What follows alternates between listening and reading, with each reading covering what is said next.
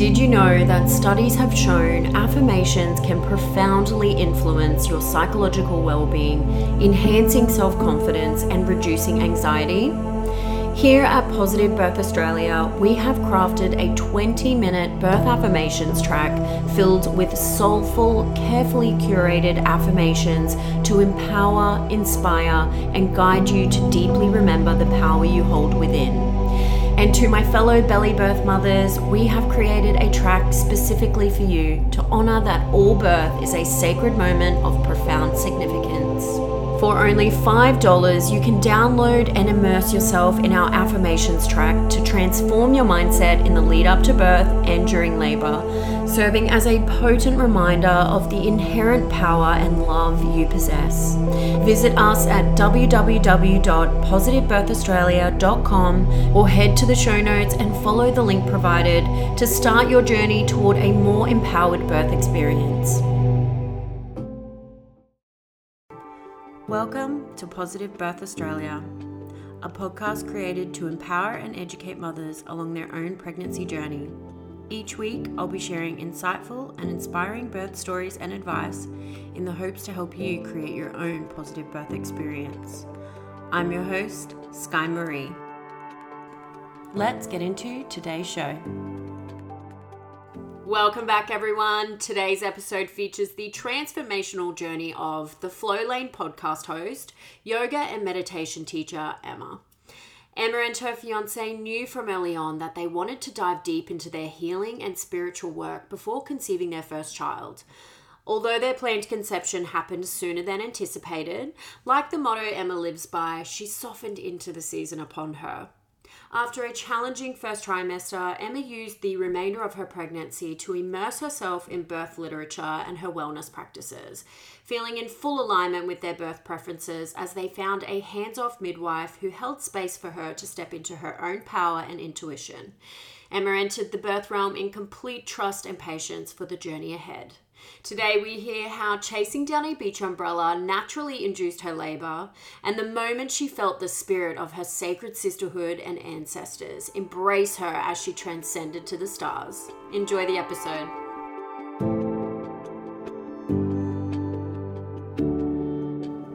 Emma, welcome to Positive Birth Australia. Thank you so much for being here today. Thanks so much for having me. I'm excited to finally be here. Could you just start off by telling the listeners a little bit about yourself?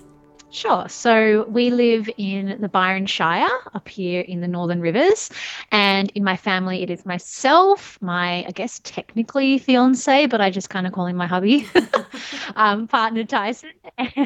We're basically married. Yeah. And our little boy River, who will be 2 at the end of the year, which is wild to think. Yeah, it goes by so quickly. Now, for those that don't know, you're also the host of an incredible podcast called The Flow Lane. Thank you. I can obviously relate to finding the balance of work and mum life. So I really enjoy the raw and honest content you share around that. Yes, it's definitely interesting, isn't it? When I went into motherhood, I just thought that I would have more time to work. Like, oh, don't babies just sleep all the time and you get all this time to do? Oh, if only. No. So yeah, it's definitely a bit of a, it's just, I just soften to the season that I'm in, and sometimes I get way more work done and way more podcasts recorded, and sometimes I don't, and that's okay. So we just roll with it. We flow with it, like the podcast is all about. Yeah, love that. Wonderful podcast. I will link it in the show notes for anyone interested. Was River a planned conception? Technically, but he came about 6 months ahead of time. Oh, okay. So we knew from the moment we met each other that we were going to have children together. I remember the moment so clearly when we were in our "we're just friends" phase, and Tice was standing at my front door, and this like tunnel vision came through, and it was like, he's going to be the father of your children. It was like, boom. And so we opened that conversation really early on in our relationship. We both knew that it was something that we wanted, and we went on a bit of a, I guess, more of like a spiritual preconception. We knew that we wanted to do a lot of inner child work and to minimize, I guess, the stuff that we'd been working on, not wanting to pass that through to the baby. So we knew we wanted to kind of dive into some deeper stuff and do lots of ceremonies and ritual and different healing things around that before conceiving. So we'd kind of been on that journey. And then physically as well, like I knew I wanted to be really strong. So I'd been strength training and all that kind of stuff. And we kind of thought, okay, cool. We had this whole plan for 2020 of we used to run international yoga retreats. And so we had 3 retreats overseas. We were going to a wedding in London. We're like, great, we'll have 2020 as our year of travel. And at the end of the year, we'll move up to Byron and we'll get pregnant. Um, and then this little bug came to town and the whole world changed. And so right at the beginning of all of that, we were living in Melbourne at the time. And the world was kind of changing and lockdowns were happening. We were like, oh, this is not looking good for our year of travel. And I had previously been told that it might be challenging for me to have children because I'd had polycystic ovaries and different hormonal stuff going on.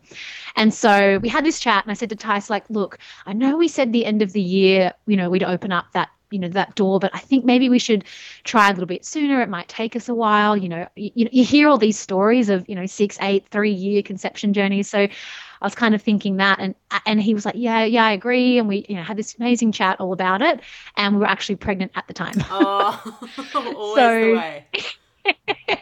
And it's quite funny because I feel like I knew the moment he conceived, I thought, oh, that felt different, but I kind of, I guess, ignored it because I was like, no, it's not part of the plan.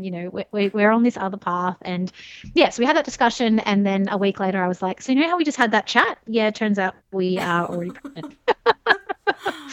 So it kind of worked in our favor that we couldn't travel because I would have been heavily pregnant running a retreat in India. Like, it wouldn't have worked in the most ideal way. So yeah, the world shutting down in that sense supported us to move to Byron and have our little boy up here. Amazing. And how was your pregnancy with him? First trimester, I literally thought I was going to die. Oh, no. I was so sick. I had constant migraines, constant vomiting. I felt awful. And I remember my partner many times just came and picked me up off the shower floor. And I was like, I can't do this for 9 to 10 months. Like, this is awful. And he just kept picking me up, like, it's okay, it will get better. And I actually think from an energetic point of view, that almost had to happen. That was my lesson in fully surrendering to him and allowing him to do everything for me, because I was very hyper independent, very much like, I don't need anyone. I don't need a man to do stuff. I can do everything on my own. And in that moment, I realized I actually really need you, and I need you to like literally feed me. And I was a mess for quite a while, and it did get better. But when we were packing up our apartment in Melbourne, I was lying on the couch and people were coming to do viewings and they're looking at me and he's like, don't worry about her, she's just pregnant. And I looked dead. Like, I lost so much weight. I just was pale. It was like people would see me and they're like, oh, what's wrong with her? So yeah, definitely. I remember seeing my acupuncturist and I'm like, when do I start glowing? This is BS. Yeah. And so we moved up to Byron. I think I was about 16 weeks by the time we got up here. And when we got up here, the week later was when Melbourne went into its really, really harsh lockdowns. And so there was this huge sigh of relief within me to just be like, I'm so grateful to not have to go through this pregnancy amongst that. Like, kudos to all the mums that did. Mm-hmm. And then it just slowly, every day I'd vomit less. Every day I'd get less headaches. Like, it just slowly started to stabilize. And I think by about 20-ish weeks, I was feeling that surge of energy from the second trimester starting to come through. And then I loved the rest of my pregnancy. It was the best. And I almost made me forget about how terrible the first trimester was. I loved it. I felt amazing in my body. We were so lucky to be up here where I could swim in the ocean every day. I was doing heaps of recording of we have an online platform, so I was doing lots of recording for that, and I just felt creative and in flow, and so many ideas were coming through, and I loved the process of learning about birth. And I was really into, reading all these different books and just immersing myself in the experience of being pregnant. And now looking back, I think, gosh, I will never get to do that again, having a toddler in tow when we go for round 2, because it was so lush. Like, I had massages, I went for long walks, nice. All these things that I think, oh, wow, like, I'm so glad I did that at the time, because I don't think the situation will be the same. Yeah. But yeah, I really, really enjoyed it, and I loved it up until, the final days. I definitely was feeling a bit heavier and tired towards the end. But overall, I just was so in awe of the process that was occurring, and just like kept blowing my mind. Like, there's a human being inside of my body. This is wild. Yeah, wow, still blows my mind on the daily. So, what was your perception of birth at that stage? Like, did you have many fears associated with it? Yeah, great question. I didn't have a huge amount of fear, but I also didn't know a lot about it. So I'd only really had a handful of girlfriends that had given birth.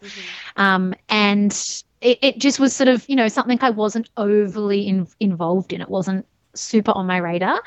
And so when I started looking into it, straight away, I knew that home birth would be our preferred method of birthing. Like, that was just what felt right for me. And I spoke to a few other girlfriends, and they were like, if you're going to go down the private midwife route, you need to get onto it soon.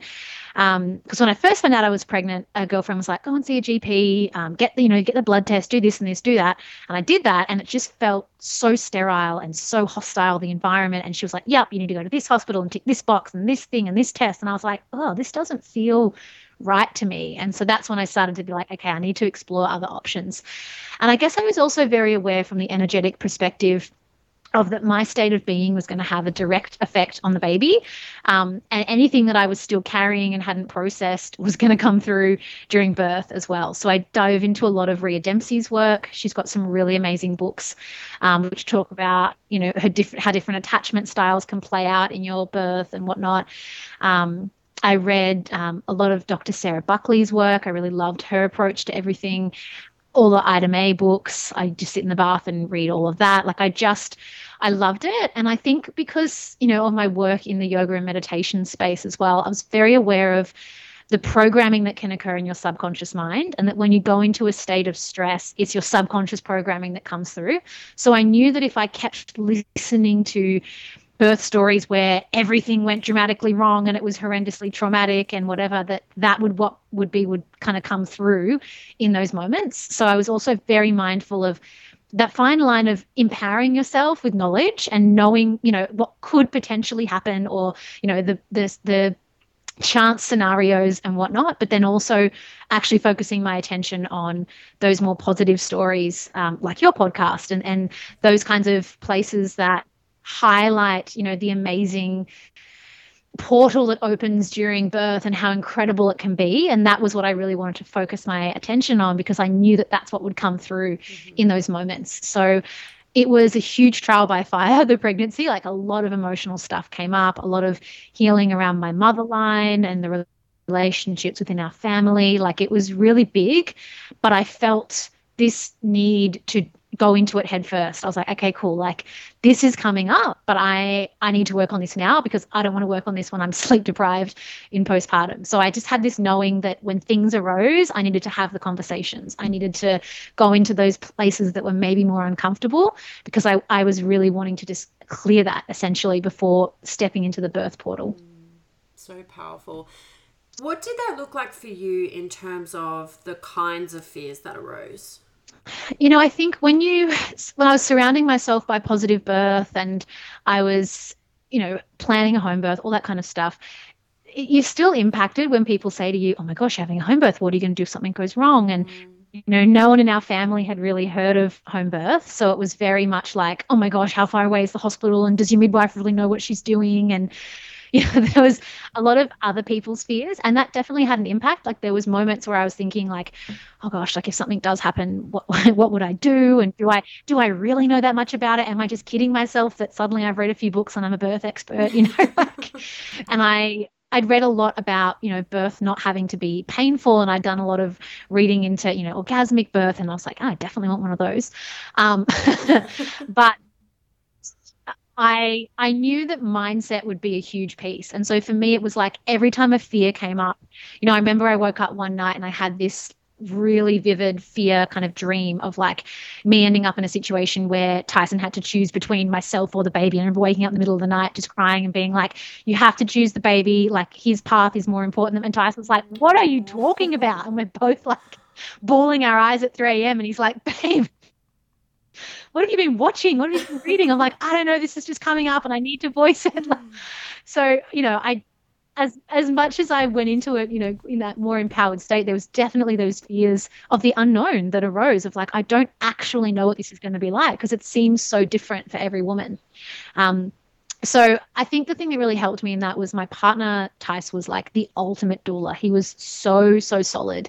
He'd seen his sister be born when he was 10, and it was quite a traumatic birth. She had, obviously the cord being wrapped around the neck is not a bad thing, but back then it was a bit of a drama and she got whisked away. And so he'd seen that kind of play out, and he had done a lot of work around healing that and was just so like supportive and solid. Like he was like, yeah, we'll just free birth if our midwife doesn't make it on time. We'll be fine. Like he just had so much confidence in the process, which is pretty amazing because I don't think a lot of guys do. Yeah. And that also gave me that feeling of like, okay, cool. Like we're solid as a team going into this. I didn't feel alone. I felt like if I was going to waver, he would know what he needed to do and say to kind of get me back into the zone. And we almost he's been a PT and a coach for many, many years. So he kind of approached it like that. Like he was prepping me for a marathon. He had the snacks planned out and the hydration recorded. And, he was going into it with that mindset of like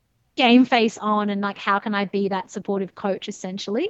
And that was actually great because, it really made me feel supported. And I always say to people, like, if your husband or partner doesn't happen to be like that, get a doula, like get someone that can hold that space for you because it's so important to be able to look into someone's eyes and know like they're looking at you. Not once did I look at him and he had pity or fear or anything in his eyes. Every time it was like this, you got this. Like he just held this unwavering belief in my ability to birth, and that just made such a difference in moments where it felt challenging. Wow. I should hire him out. Yeah. So you ended up finding a midwife to support you? Yes. So I think because I'd heard about it kind of, being a bit of a wait list and whatnot, I didn't know much about it, to be honest. I just started looking it up and, there's birth centers and there's hospital home birth programs. And I looked into the hospital home birth program and I just kind of read some of the rules they had. And one of them was if you get to a certain gestation period, you get kicked off the program if you go over, you're overdue kind of thing. I say that with inverted commas, quotation marks. Anyway, so one of my best friends had gone through a hospital system and they were threatening her with induction and all these kinds of things. And, she didn't know what she knows now at the time. And so she was stressing trying to get this baby out because she didn't want to be induced and da, da, da, da. And I remember watching that play out and being like, okay, I don't want to be that person that's eating 6,000 dates a day, pacing up and down the stairs, stressing about getting my baby out. I knew that the stress was going to be the worst thing to bring on labor. So that's what made me steer away from those birth programs. And we actually would have, if we had gone down that road, we would have actually ended up being kicked off because we did go post their rules of however long you're allowed to be pregnant for. So the private midwife seemed like the best option. And there was only a handful of them in this area. And I just rang one. And because we were birthing right around Christmas, a lot of them weren't working.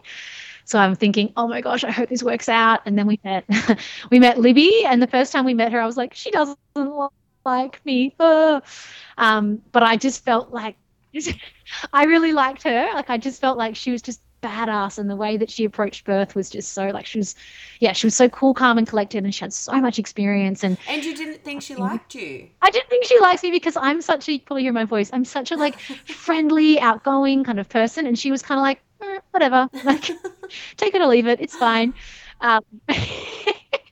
But she just, like what she said, she was like, it's not my job to mother you through this process or whatever. Like she's there as birth support, like she has a role to play. And I found that actually really empowering because she never let me give my power to her, which was so powerful. Like every decision that came up around different tests and things like that, she would never give her opinion. I could kind of tell which way she would personally sway, but she would rather go, okay, well, here's some studies for you to read. Here's a book that maybe you would like to read, and you can make that choice for yourself. And I loved that because it felt like at no point did I ever give my power away to her and just go, it's fine, Libby's going to be there, she'll birth the baby. She was like, no, I'm just there to watch basically and intervene if I need to. But, we didn't do any checks during labor, nothing like that. Like she was so hands off. And that ended up just being so much more empowering for me to step into my own power. I keep saying power, but my own power in that sense, because yeah, I don't feel like she ever came in and went, this is how we do it. This is how I birth. This is the procedure, blah, blah, blah. It was very much about what do you and Tyson want and how can I support that? And that relationship grew and we got to know each other. And yeah, we like now I still say when I see her around, I'm like, I need to have another baby so we can hang out more. She's so great. And we just, yeah, she just became such a special part of that point in our lives. And if we did birth again, like she's the first person I would call. Yeah. So special. So jumping to the end of your pregnancy, how were you feeling and how long did you end up gestating for? So I was 42 weeks in the end. Okay. And it was hot. It was the end of December. It was 40 billion degrees. And I just wanted to be at the beach every day. Just in the, I'd gotten to that point where it just, my belly was so heavy that all I wanted to do was hold onto a pool noodle and have my partner drag me around the waves. It would have looked so funny to anyone watching, but just that felt so relieving in my body. And I just felt this urge to go. I went completely offline. I went off social media. I actually texted my close friends and family and said, like, don't call me, don't text me, call Tyson if something's wrong. We'll contact you when the baby's here. Like, I just really felt like I wanted to go into my cave. And we just enjoyed those final days together. Like, I think once we kind of went over our date, we actually had a really crazy experience. On our due date, there was this big cosmic shift happening in the world. And I was like, oh, he's definitely coming because, like, the cosmos says so. Yeah. And I got hectic gastro. Like, I purged both ends for over 4 hours. My midwife Tice called the midwife and she's like, she sounds like she's in labor. And she got there and she's like, your belly's contracting. She's like, but she just felt, I could tell she was like, I don't feel like this is it, but something, like, I've never seen anyone this sick. Like, I was violently ill. And then as soon as that, like, I think it was like Jupiter converging with Saturn or something happened in the sky, I stopped vomiting and we sat down and meditated, went to sleep. And then I had another week and a bit or 2 weeks, 3 weeks after that to recover. And I just was that gastro. I remember thinking to myself, if this is actually labor, I can't do this. Like, this is so violent. And I feel like I was on all fours, both ends, just, oh, it was awful. But it almost felt like the final purge, And so then that also really slowed me down because I was like, okay, cool. If I do go into labor in the next few days, I've just depleted myself big time. So we just did really slow days at the beach. Beautiful date nights together, sitting on the ocean, like just really enjoying those final moments together, but then also being so excited for baby's arrival. So we were kind of like, when is he coming? We really want to meet him. Also like, oh, we probably should enjoy each other's company. And like, oh, another last date night.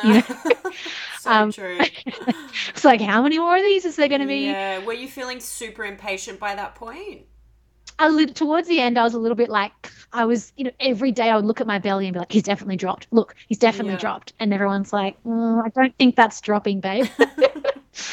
But I was just so excited and I was so pumped for birth. Like, I felt so ready. We'd set up the birth pool like 2 weeks too early. We had to take it down. Like, it was, we were living in half a birth space because when I got the gastro, we started setting up thinking, oh, this could be it. And then turns out it wasn't. So then we had to put our lounge room back together. And yeah, it was just this weird in-between space where your life is about to change forever, but you're also really trying to enjoy the present moment. And so, yeah, I actually, a week leading into the birth, I was in pre-labor for about a week. And so every day for 3-ish hours, I would get contractions that would build, they'd get closer together. We'd be walking along the beach and I'd have to stop. And I'm like, oh, like this feels intense. We'd go home, they'd intensify, and then nothing. And that sort of started to play with my head in the end because I was like, is this ever going to happen? Like, am I just going to keep getting these moments of intensity? And I was like, come on, let's keep them going. Let's keep them going. Like, I was so ready for it. And then they'd go and I'm like, okay, that was just, I think in the end it probably really helped because I was in pre-labor, so I was probably dilating and it was helping open me and soften me over a prolonged period of time. But yeah, mentally I was kind of like, okay, I'm over this. Like, I'm ready for this.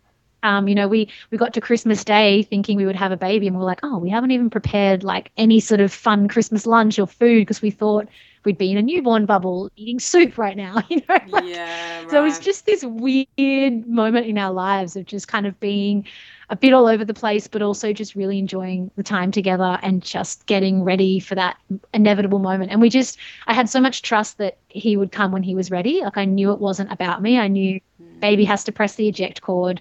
I wasn't worried about running up and down hills and doing all that kind of stuff. I was just doing my usual beach walk and swim, and that was pretty much it. Just trusting that. Yeah. Yeah.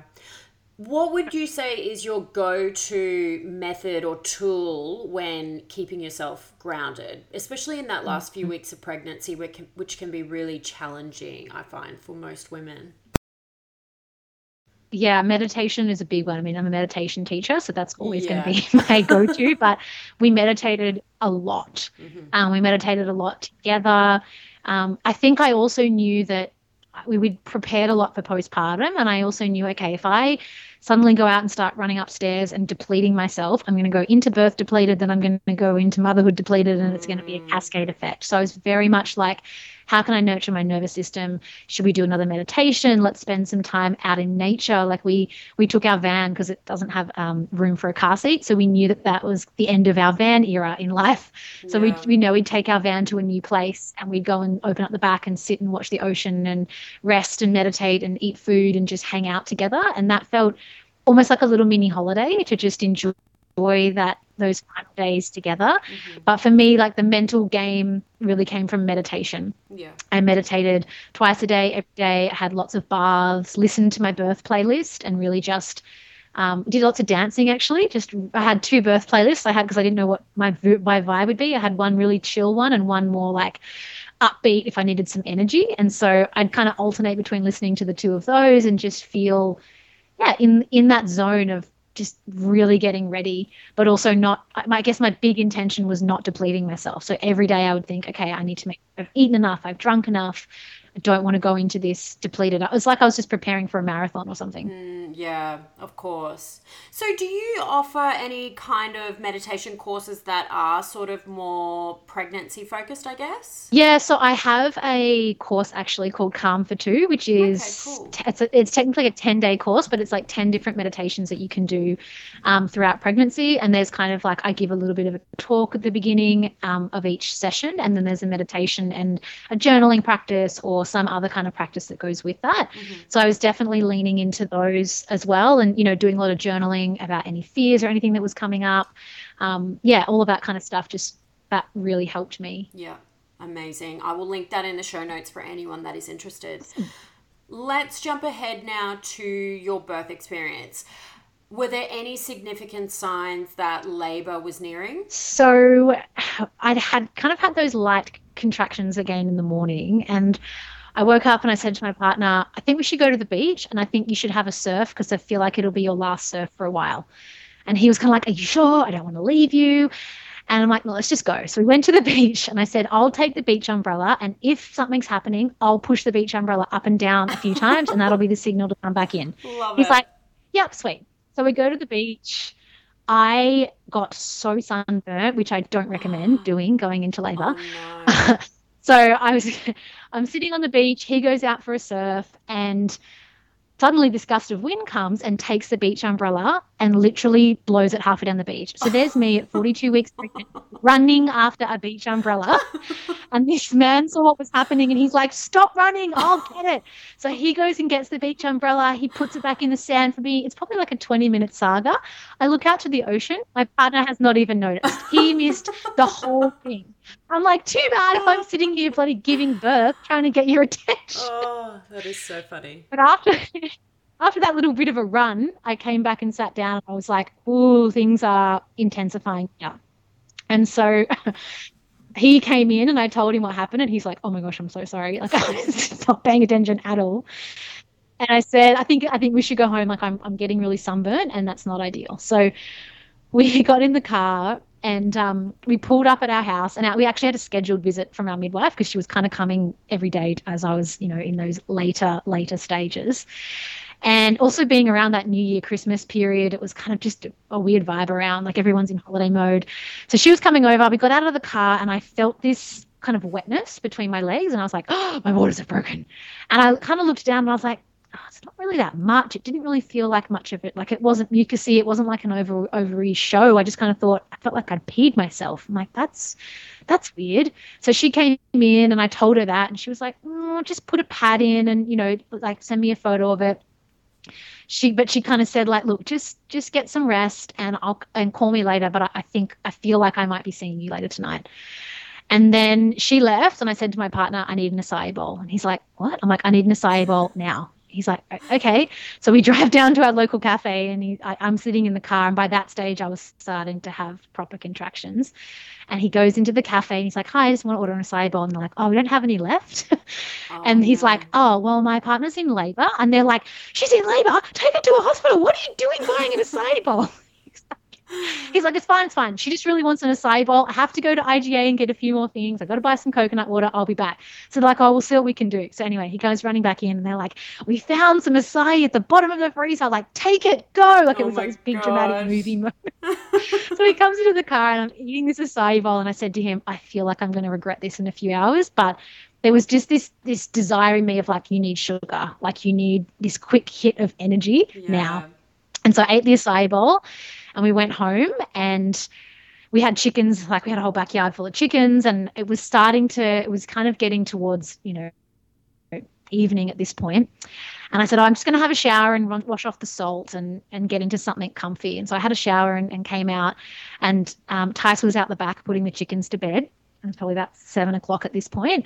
And then he just hears this noise, and I make this sound and drop to my knees, and my waters literally exploded like in the movies. Wow. And I was so prepared for that not to happen because, everyone says it's not like in the movies. I heard the pop, and I just gushed water all over my clean clothes, all over the carpet. I was like, oh my God, I guess my waters just broke. Wow. So he came in, and he's like, okay, we're on here. And started just cleaning up the mess, and I was like, okay, I'm just going to go to the toilet. And so we let the midwife know what had just happened, and she was like, okay, cool, I'm going to get some sleep now, but I'll keep my phone on obviously, and just call me when things are ramping up. And so we weren't really timing contractions or anything like that, but they were starting to come pretty hard and fast. And so I really planned to want to have we were having a water birth, but I'd planned on wanting to move around the house and, do all that kind of more active labor stuff as much as possible. So I just said to my partner, I'm like, I just feel like I need to lie down on my side in this moment and just rest a little bit. My midwife was like, I can't believe you got sunburnt. You need to drink more water. So I was just really focused on hydrating, and, I was like sucking on the little icy pole things we'd made and just lying down and breathing. And they weren't super intense, but they were definitely getting closer and closer together. Like I was really able to I was just breathing through it. And so my partner went and set up the birth space, and then I was just so excited to be in the birth space. So I wanted to get out of the bed and go and have a look, and it was just so beautiful. He'd set up candles and all the pieces that we'd made during my mother's blessing. My friends had made like little clay features and candles, and he'd sent them a message telling them to light their candles, and it just felt so sacred and so beautiful. And I was like, I just want to get in the pool now. And he's like, no, I think we should wait a bit. And so then I had this feeling of, oh God, the acai bowl. So then I'm running to the bathroom, and I'm on all fours in the shower, violently vomiting up the acai bowl. Oh. I knew this would happen. So I'm on all fours vomiting the acai bowl up. And then I spent a lot of time on the toilet. Like I felt like I needed to do that final poop purge, and final. And once I had gotten that out, I felt kind of empty in my bowels, and I was like, okay, cool. I felt a lot better. And then, we kind of walked around the house a bit. I was on all fours a lot. He was doing a lot of sacrum pressure. Like at one point I'm saying, you need to press harder. And he's like, babe, I'm a big man. Like I'm literally going to break you. And I was like, you push harder now. I promise you will not break me. And he was like, okay. So yeah, at that point I wasn't really making any sounds. I was still just really quietly breathing through each, I was calling them waves. Each wave that came, I was just breathing. But I remember thinking, oh, this is like, there's little breaks coming between these surges. And so it must have been about 10 or so p.m. And we're back in bed at that point. I was just like, oh, I just want to lie down for a bit. Tice was really good at making sure I wasn't resting and being stagnant for too long. So he'd kind of let me rest and we'd do some massage. And then he'd be like, okay, cool, I think it's time we get back up and go to the toilet or get back in the shower or walk around the house a bit or do some dancing or something. He knew that I really wanted to keep moving. So even though I was like, no, I just want to lie here forever. This is comfortable. So I was just getting up, moving around. He called the midwife when I stopped breathing kind of calmly through the transactions and started using sound in this really deep guttural moan. And he's like, okay, something's shifting here. And so she came, and I think at that point I was still on the toilet. And I said, I really feel like I want to get in the water. Like I just want that relief of feeling the warm water in my belly. So they're like, okay, cool. Yeah, let's go to the birth pool. So they take me out into the birth pool and I was just riding the waves of contractions. And at that point, they were coming much harder and much faster. And my sounds were becoming much more like a wildebeest. Like I was just deep guttural moans. And I was really, really using like sound. I'd been doing a lot. So I also have a prenatal yoga series, and a lot of that I teach. We do a pregnancy om. So instead of like your om, that's really pretty in yoga class, a pregnancy om is like om. Like deep guttural.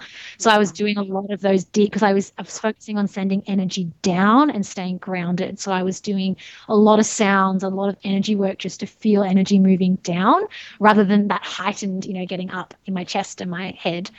So I was making all these moaning sounds, really connecting down with earth.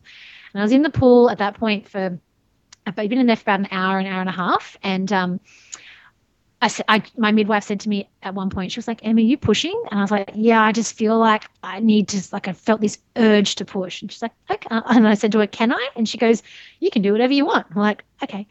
So I started this pushing sensation, just felt like I was so done with the feeling of the contractions. I just wanted to harness the energy that was building in my body and push it out of me. That was the feeling I had. And so I started this pushing process. And she was just, quietly observing. And I had in my head, this is again that subconscious programming. One of my other girlfriends had a beautiful home birth, but it went for 36 hours. And I had this moment where I knew the second midwife had arrived at that point. And I thought to myself, hang on a second, it's not daylight again. We haven't been at this for that long. If I have another 30 hours to go, there's no way I'm going to make it. And so I said to Libby, hey, just wondering, how much longer do you think this is going to take? And she just laughed and said, oh, how long's a piece of string? And I said, I'm just wondering how much energy I need to conserve because this is a lot. And she goes, put your fingers inside yourself and tell me if you can feel a head. And so I put my fingers in. I'm like, I don't feel anything. And she's like, just push them in until you feel something. And I got up to my first knuckle and I was like, holy shit, I feel a head. Oh, wow. Oh my God, that's his head. Ah! It was this wild moment. So she's like, okay, I think we need to get you back out and get you on the toilet because I want, once the baby gets down closer to you, like once it gets closer, once we start crowning, we'll get back into the pool. But it was almost like, that same old story of the water was so relaxing and I was so chill that it was slowing down the process a bit. So we got to the toilet and the second midwife and my partner and everyone's like helping me waddle. I had to go up 2 steps to get to the bathroom. And as soon as I got on the toilet, it was on. Like I was like, oh my gosh, I'm going to like literally poo this baby out on the toilet. Like I just couldn't stop pushing. And Libby said to me, she was like, Em, you're going to need to stop pushing if you don't want to birth on the toilet. And I was like, I can't stop. Like the force is so strong. And so they're like, okay, cool, get her back in the pool. So they're waddling. Tyson's got his hand in between my legs. They're like, just put your hand there in case the baby shoots out.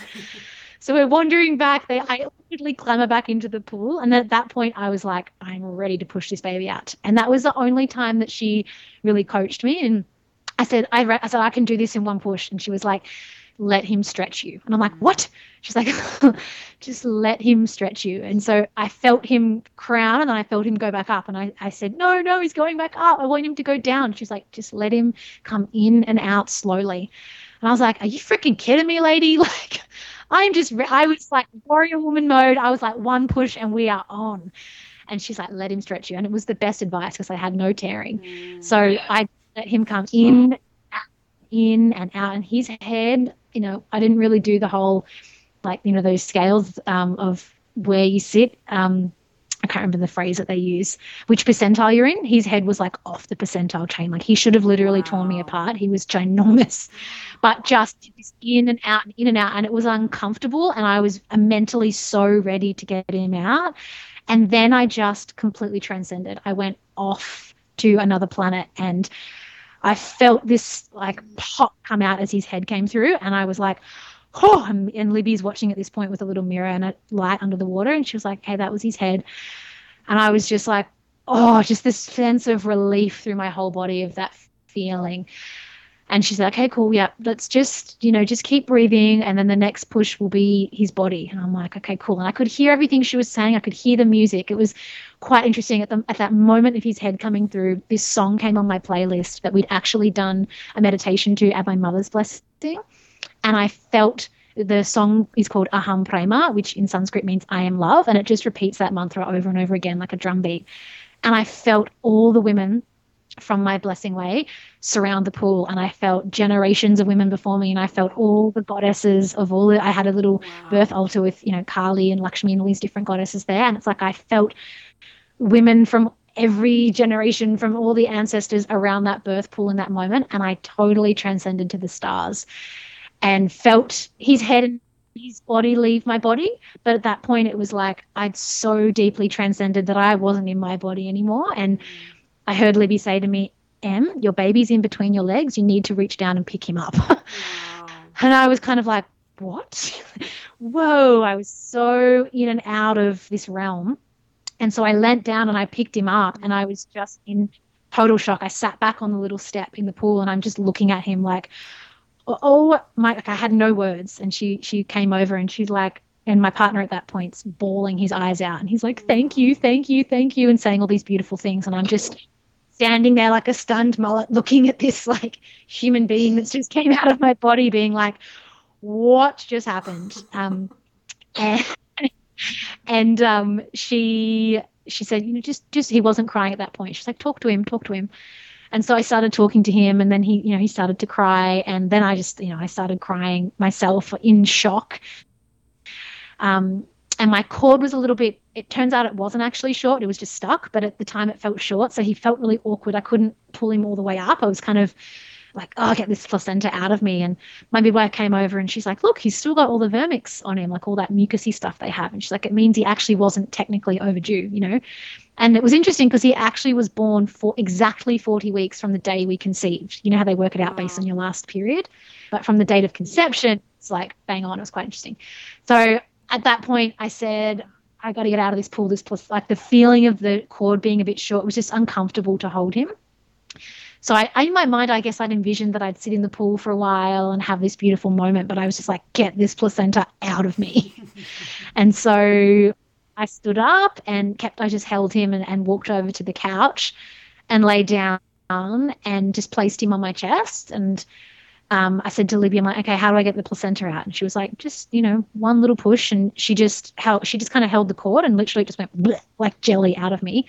And that was the feeling, that was almost the same relief that I had when his head came out. I was like, thank God, like, oh, now I feel comfortable. And so then he did the breast crawl up my chest and latched onto the boobie. And I was just in total awe of what had just happened. Like, wow, I just brought this human being into the world. And it was about 8 hours from my waters breaking to him coming earthside. Wow. Just so incredible. Was there a specific moment that you felt yourself fully come back into your body? So when I got onto the couch, actually when I was in the pool, I really did a few conscious breaths. Mm-hmm. And my partner and I had spoken about it because I knew that it could happen, that it takes a while to come back into your body. And I'd said, if that happens to me and I need a moment, like you just hold him on your skin. But because the cord was a bit short and it was kind of all a bit awkward, because it was a bit stuck, that just didn't play out that way. So I was like, okay, cool, you're holding this baby, you're out of your body, you need to come back. And so I just really took some deep breaths and just kind of started to feel all parts of myself arriving back. And then it was once I got the placenta out and was laying on the couch and he kind of crawled up and latched, that I felt like, I felt like I just jolted back into my body and I was like, whoa, that just happened. That was so cool. And then it was like I became me again. Like, I'm like, whoa, that was amazing. And then like, we were drinking a cup of tea, eating peanut butter slice. And I'm like, that's so cool. Yeah, wow. Yeah, I felt like I landed at that point. And, then the midwife, she was like, okay, no, I do have to check and just make sure there's no tearing in case we have to do any stitching or anything. And that was actually my biggest fear. I was like, I don't want stitches right now. Get out of my vaginal region. Like, get out of it. And she looked and she was like, she had a bit of a look, and she was like, actually, like, then the second midwife, put her face in as well. And she was like, no, I think you're okay. And that was this moment of like, thank the gods, because the last thing I want right now is someone putting a needle. Oh, yeah. How much did he end up weighing? He was just over 4 kilos. Nice. So he was big bubba. A big bopper. Yeah. And I was quite small during the pregnancy. Everyone's like, oh, you're going to have the tiniest baby. And yeah, no. So that was the other shock. Even our midwife was like, wow, I didn't expect you to have such a big baby. So yeah, it was just, that was everything about it was like, whoa, whoa, whoa. And then, yeah, I think we probably would have been about an hour laying on the couch and having him feed and suckle and just in that moment. And then we do Vedic meditation. And part of that, when the baby is born, the dad gives the baby their first mantra. And so it usually happens in those first few hours after birth. And so I said to Tyson, like, you can give him his mantra. So then he held him for the first time and whispered the little mantra in his ears. And as he whispered it, his eyes opened and his pupils like fully dilated. It was like this beautiful moment of the two of them connecting. And I think at that point I was like, I just feel like I need to go to the toilet and just like, breathe a little bit. And then, yeah, we got into bed. The midwives, they were amazing. They just cleaned up everything. Like, it was incredible. And they brought us, we had heaps of food in the freezer. We had kind of, snacks galore. So they brought me a meal and a cup of tea, and we got into bed, and I just like had him on me we did about 2 weeks of pretty much skin to skin with either myself or my partner, just laying in bed. And it was just so incredible and so wild. And yeah, it was the best experience of my life. Yeah, incredible. What about your placenta? Did you end up doing anything special with that? Yeah, so I decided to encapsulate it. I'd kind of, looked at lots of different traditions that bury it, and I understood the why behind it. But I guess I'd also heard so many women that were like, I got so much energy back from consuming it. And so that was a little bit of a process. And that was why I couldn't birth the placenta in the water, because you have to birth it out of the water and then it goes into a container and a freezer and blah, blah, blah. There's a bit of a process involved. So that was kind of, I guess, the reason why I couldn't just birth the placenta in the pool and be done with it. I had to get out.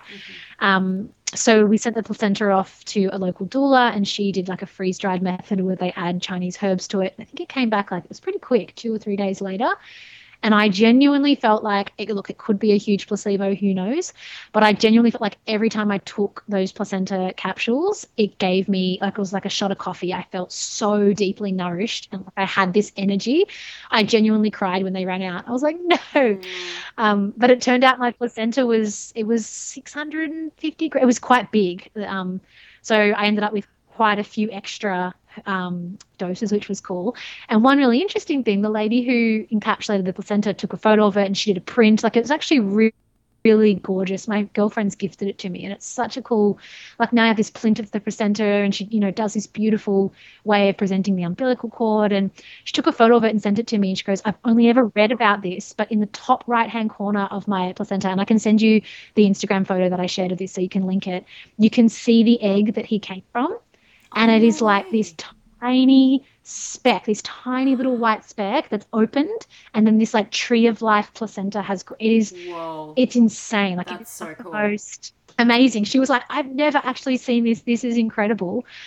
So that was just like, wow. But just, yeah, so much. Thank you, placenta. Yeah, mind blowing.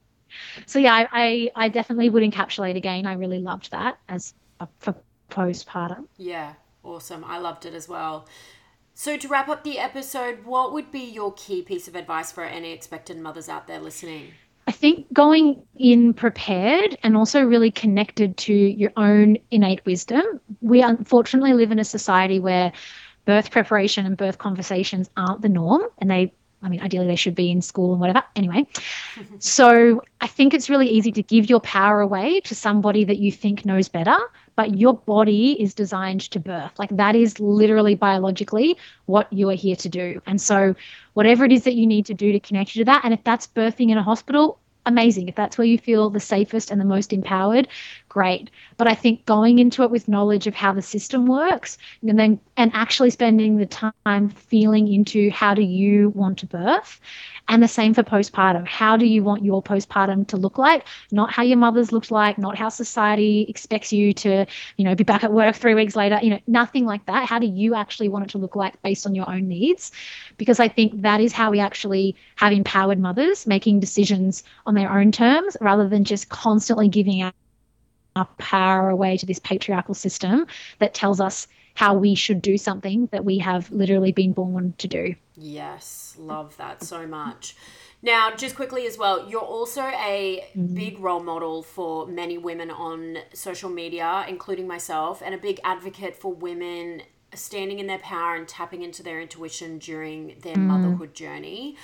Is there any advice you could give the women listening to help them navigate this new season of life? I know that there's a lot, but something that you found really impactful for you while going through this transition of maiden to mother? I think for me, I went into postpartum really, really prepared. Like we chose to do a first 40 days, kind of our version of that. So we had no visitors, we had people dropping off food, we had a meal service. I literally laid on my back for the first 2 weeks and then slowly progressed to walking. And I feel like that really aided in my physical recovery. So I think my advice through that is like honor your actual physical body and what it has been through, because how you spend those first 40 days dictates the next 40 years.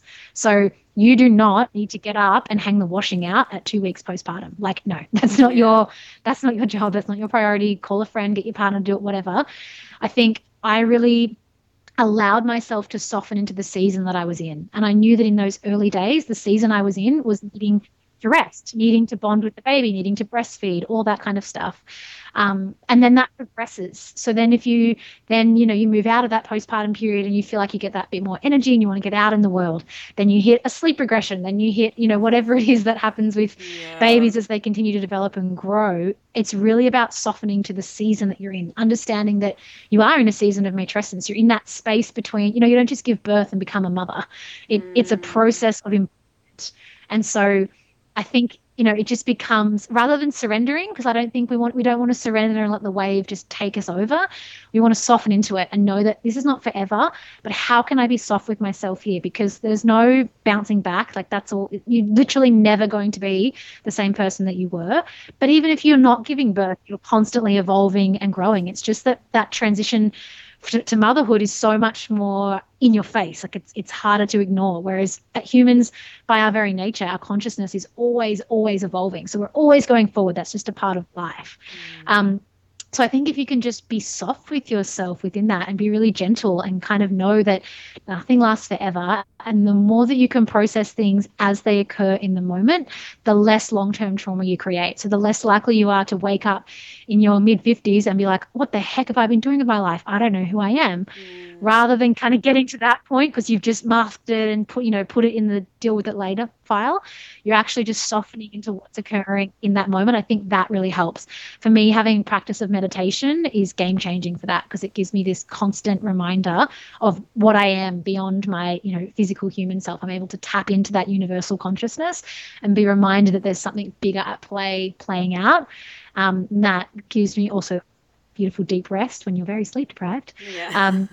But I feel like that's a really empowering practice to just come back to yourself and just allow it to happen slowly.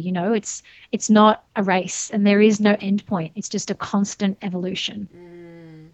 Yeah, powerful words. Wow, such a wise soul. Thank you so much for coming on the show today, Emma. You were definitely worth the wait. I'm so glad we got there in the end. Me too. You're amazing. Thank you for sharing all your wisdom with us today. Thanks for having me. That brings us to the end of today's episode, guys. I am such a big fan of Emma. She shares her raw and honest journey throh matrescence over on her Instagram page, so I highly recommend giving her a follow. She's also given all of you, my PBA listeners, a special discount to her offerings, which were mentioned on today's show. You can find all of the links in the show notes. Simply use the code POSITIVEBIRTH to receive 10% off. I hope you all enjoyed today's episode. Let me know what you think over on the PBA Instagram. And if you love the show, leaving a review on your podcast platform helps us to reach more women who need it. Thank you so much for listening. I will see you all next week for another episode of Positive Birth Australia.